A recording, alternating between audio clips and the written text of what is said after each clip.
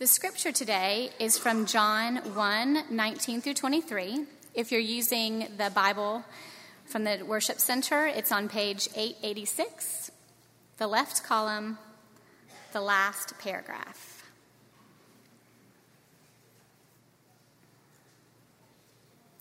And this is the testimony of John when the Jews sent priests and Levites from Jerusalem to ask him, "Who are you?"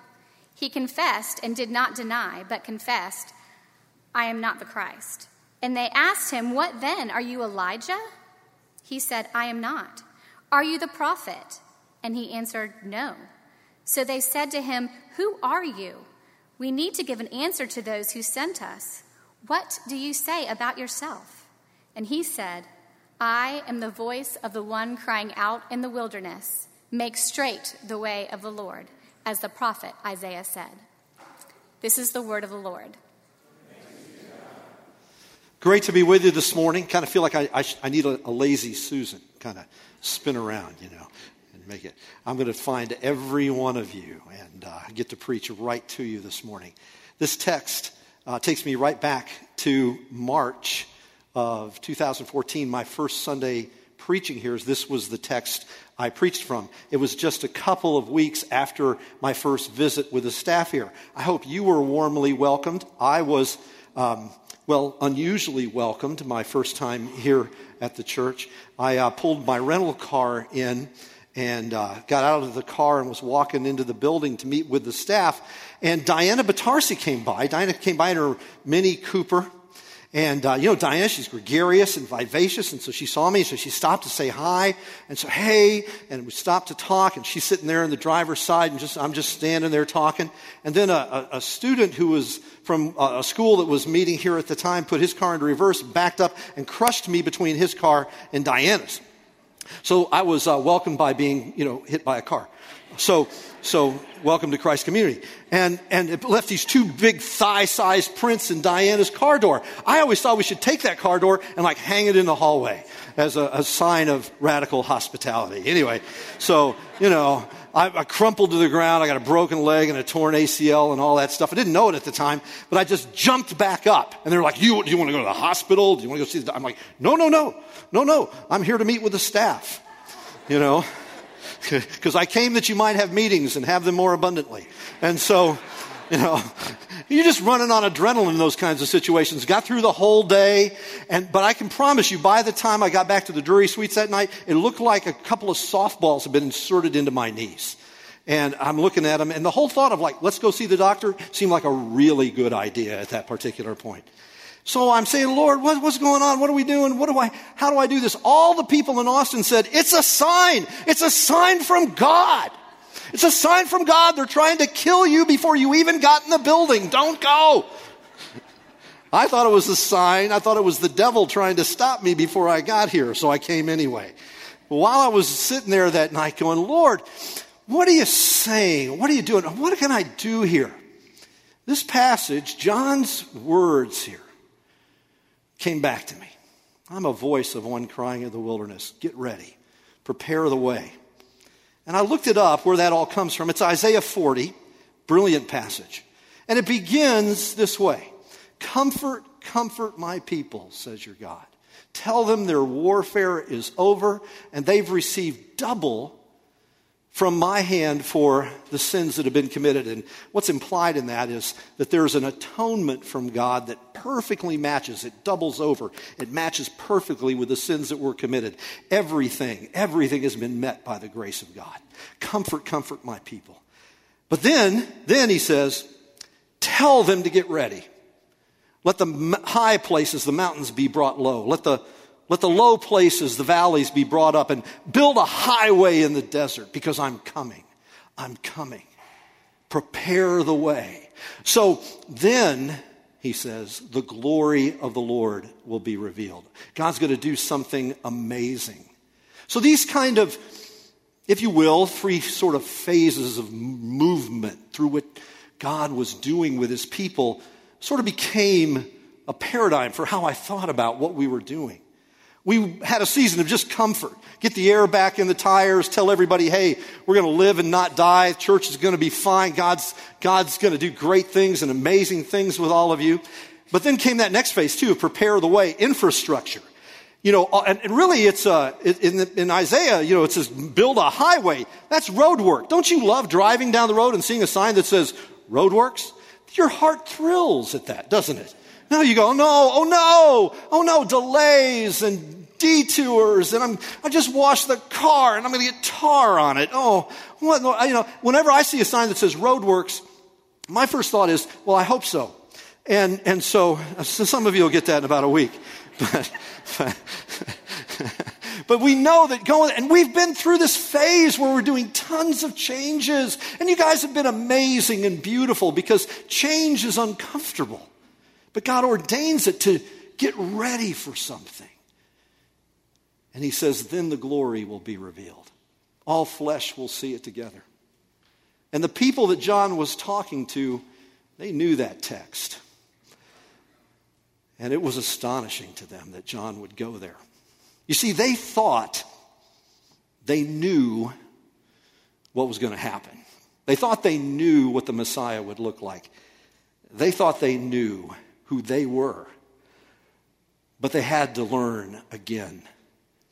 You see, the most important question in the New Testament is asked by Jesus. Who do you say that I am? The answer to that question is the hinge of human destiny. How you answer the question about who Jesus is the most important answer to any question you'll ever give in life. But maybe in this passage is the second most important question. They come to John and they go, who are you? What do you say about yourself? And the people who had come from Jerusalem asking those questions had ideas about what they thought he was. Hey, John, are you the Messiah? No. It's very important that all ministers know they're not the Messiah. That's the right answer to that question. Are you the Messiah? No. Well, are you Elijah? No. Are you the prophet that Moses talked about? No.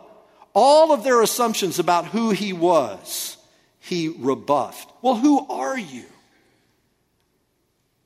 I'm a voice. I'm a voice because John, you see, found his identity in the scriptures. He found his identity, his ability to say, this is who I am, not in human expectations, but in the promise and the call of God on his life. That's where he found his identity. Human identity, who we are, collectively and personally, is something which is deeply burdensome to people these days. There's a secularist vision of who you are, of who we are. We are simply Homo sapiens, one of numerous species wandering the planet in organized and less organized ways. Hundreds and hundreds of millions, perhaps billions of years ago, by chance, a great explosion took place. And the laws emerging out of that explosion we call physics. The elements emerging out of that explosion we call chemistry. Some of those elements began to combine in unique and amazing ways. And the way in which some of those chemicals combine to produce life we call biology. And the way some of those biological units began to relate together in units we call culture and history. Well, every bit of that is valid unless you say there's no author to the creation. That you are nothing more than an accident. That's a secularist vision. There's nothing about you that's eternal. There's nothing about you that's glorious. You're just dust. And that's it. Stardust, but dust. There's a traditionalist vision as well. For many people, you are what your community says you are. If you grew up in a traditionalist community, say in Central Europe or someplace like that, and your father or grandfather was a blacksmith, then a blacksmith is what you would be. That's what they were. That's what you were. That's what your community needed you to be. That's what you were. A couple of hundred years ago, a whole bunch of Europeans said, I want to be something other than that. And a whole bunch of them packed up and came here. And so we, as American people, tend, as the sons and daughters of immigrants, and some of us immigrants ourselves, we tend to look down on that traditionalist vision and go, well, no, I'm going to be the kind of person who is not in favor of self-negation. I'm going to be the kind of person who's in favor of self-assertion. This is who I am. But versus the modernist, secularist vision of human identity and the traditionalist vision of human identity is John's answer. Who are you? What do you say about yourself? I'm a voice of one crying in the wilderness. Get ready. God is coming. John found his identity in God's call on his life. He found his identity in God's word about him. And it was unique. I'm a voice, not an echo. One of the great dangers that every congregation faces is simply trying to copy whatever they think is supposed to be working because it works somewhere else.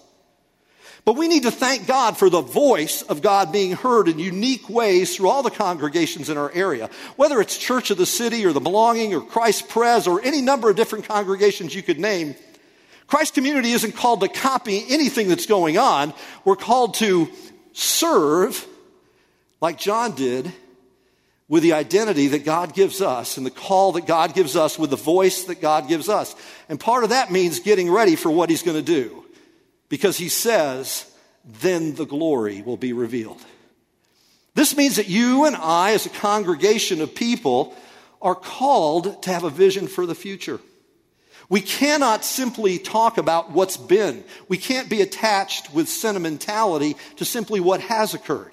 No, we have to be willing to make the changes to prepare for what God is doing. That's what Israel had to do. That's why they were so shocked. You see, John's word to them, get ready because God is coming, would have stunned them and also filled them with hope. When he said, then the glory of the Lord will be revealed, that to them had a very special denotation. In their history, whenever God built a house, Moses' tabernacle, Solomon's temple, when it was dedicated, God would come with his presence and he would fill it. He would immerse it. He would show his presence. It was a bright, heavy cloud. The Hebrew word for glory is kabod. It means heavy. That's a good hippie word. Heavy, man. God is showing up. It's heavy. It was so thick, it was so heavy that people were not able to stand up in that presence as God was among them. Those who were doing ministry had to get on their faces. That's what happened in Moses' tabernacle. It's what happened at Solomon's temple. That's the thing that made it God's house. Later, when they were in rebellion, Ezekiel had a vision and he saw the glory get up and leave. And shortly thereafter, all the people left for Babylon and they went into captivity. Jeremiah had given a promise that they would come home. And they did. 70 years later, they were brought back from Babylon. And they were restored. And they rebuilt the temple. But when they rebuilt that temple, there's no passage that says that when it got rebuilt, back came the glory cloud. That's why when John stood up and he said, the glory of the Lord's going to be revealed, they knew that that passage from Isaiah was about them coming back. But they also knew that that part of the passage hadn't been revealed. That part of it was yet something down in them. And you're saying that God's about to come? He was. But here's the interesting thing. When God came in Jesus Christ, when the Word became flesh and dwelt among us, it wasn't what they expected. How many of you believe that God's going to do stuff you didn't expect? Yeah.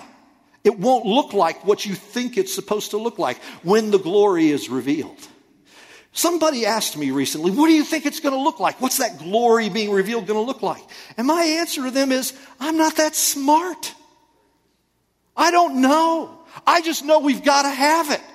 I just know we have to have the presence, the living, heavy, vibrant, glorious presence of God revealed in the face of Jesus Christ and communicated through the agency of the Holy Spirit. We have to have that. There is only one person who can take the Jesus of history and the Jesus of the creeds and make him the Jesus of your heart. And that person is the Holy Spirit. That's why the Holy Spirit has to fill the church and move in the church to take the message about Jesus and apply it to your heart and make Jesus real to you. You need the Holy Spirit. We need the Holy Spirit. That's why when John is doing ministry here in this place, he's telling them, you need to get ready. How do we get ready? Well, there's a few things I think we need to be aware of. You know, in August, when we kind of come back together after the summer break, we talk about the things we're going to sort of emphasize over the next several months. And they're in this text. What are they? Well, here's the first one. Humility. Humility. See, the people were coming out into the wilderness. They had to come down from Jerusalem, out into the wilderness. They had to go to the Jordan River Valley, which was the lowest place on the planet. That's where John was baptizing. Who showed up? Jesus. Jesus came. Jesus came, and when he saw all the crowds, he didn't point out all their sin to them. He identified with their sin, and he went into the rivers of the Jordan not to be cleansed of sin, he had none, but to begin to cleanse the world of its sin. To begin the process of reclaiming creation. The water wasn't cleaning him, he was cleaning the water. And he was identifying with all of those people, and he's saying, your sin will be my sin. I'll take it on myself. It was a place of lowliness. It was a place of deep humility. How is that in our lives? It's summed up in John's word to the people. Repent. Turn to God and away from those things which are destructive. Turn to him. When we do that, when we turn to God, and we turn away from those things which are destructive, we find him meeting us. Why?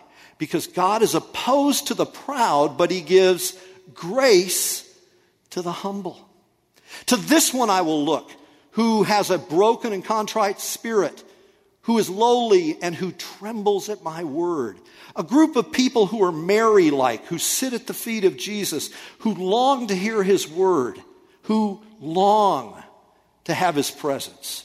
That's a turning from that which is destructive and a turning to the one who is life.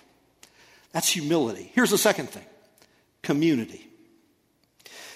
American Christianity is often characterized by radical individualism because our whole culture is. But you and I are called into community because Jesus said, I will build my church. In 1 Peter chapter 2, Peter says, you are being built together into a dwelling place of God in the Holy Spirit. That's what he's doing. He's building you together. That means that one of the things we have to be aware of is that we're called into relationship with each other. One of the things I've enjoyed about the meeting in the round is that I can see so many faces. One of the things I really like about it is that all these seats back here in the bleacher seats, which I just can't stand. I love all the people in them, but the seats, you guys are now really close. You don't feel like you're 6 miles away. Now you're really close. I can get at you. Now they're the most dangerous seats in the church, right? I've kind of enjoyed that. We're called to be face to face with each other, called to be in community. See, this is the difference between a congregation and an aggregation. A congregation is a community of people gathered together and knit together in Jesus Christ. An aggregation is just a crowd of people who maybe meet, they gather. You know, you could have an aggregation at a football game and you'd have the whole crowd together wearing the same tribal stuff, shouting the same tribal shouts. But when the football game's over, everybody just disperses and goes their own way. There's no real commitment to each other. There's no real belonging to each other. There's just a shared interest, and that's it. When I was at Game 7, the glorious Game 7 of the 2016 World Series, when the mighty Chicago Cubs, hey, anybody can have a bad century, when they finally won the World Series. I was there, and there were thousands of Cubs fans there in the stadium there in Cleveland. And I'm hugging people I'd never met before, who I would never see again. We had no commitment to each other. We had a shared moment of joy. But we had no responsibility for each other. The church so often can just be a group of people who've gathered together. Oh, we can hug each other, we can celebrate, but we don't really know each other. Churches, as they're growing larger, and you're 20% bigger this year at the same time than you were last year. As churches grow larger in number, they have to grow smaller in community. So that's why it's so important that we're going to be majoring on how we dwell together in smaller groups. And I know some of you going, I don't want anything to do with small groups. I hate small groups. I just want to come to church and sing songs. And please, after that, leave me alone. But leave me alone can never be the banner of a disciple. Because when Jesus began his ministry, he gathered a community of men with whom he shared his life. And then he said, you go make disciples as well. So we're called to community. So humility and community. Let me give you one last thing. Mission. Why are you being built together into this dwelling place of God in the Spirit? Peter says in 1 Peter 2, that you may proclaim the excellencies of him who called you out of darkness into his marvelous light. You've been called together to be a people that proclaim the name of Jesus. Not just in every nation, though we'll talk about that, but every generation as well. That every generation thing is important. You know, you live in a season where a lot of people are saying the church is just in decline. I say we're in a season where the church is discovering how desperately it needs the grace of God. I think we're standing right on the cusp of a whole new move of God that's going to explode across the country, and there's going to be a mighty wave that sweeps people into the kingdom of God. I believe that's where we're at, and we desperately need it.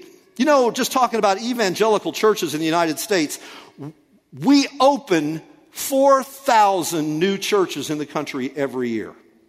You go, wow, that's great. Yeah. You know how many we close? 3,700.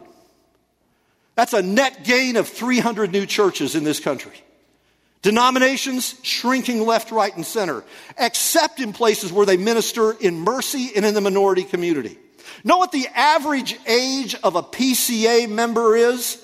Not counting youth and children, just adult population. You know what the average age of a PCA member is?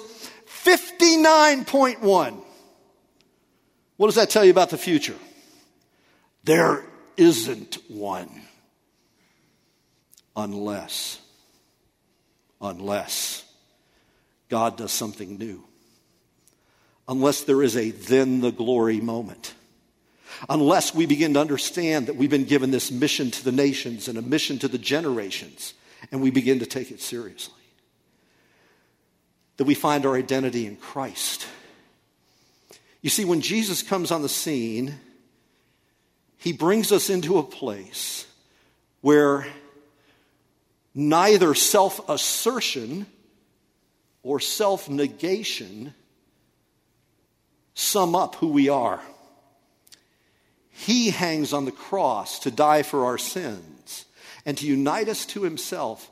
And he says, you can find your life, your new life, your true identity in me. And that's why Paul then writes to the ancient Christians. And he says, if anyone is in Christ, he's a new creation. The old has passed away. The new has become. There are secularists who want to tell you you're just dust. There's traditionalists who want to tell you just to obey the rules. There are marketers who want to tell you to just be all you can be and be a positive thinker and just get all of the stuff you can, all the dreams in your heart. But what you find is, as Sigmund Freud rightly noted, that there are just conflicting desires in our hearts. And guilt is the thing that acts as the moral policeman to keep us from exposing how dark we could be. But Freud had no answer for the guilt. And Jesus says, I'll forgive your guilt and I'll change your heart. And you'll discover that you're more than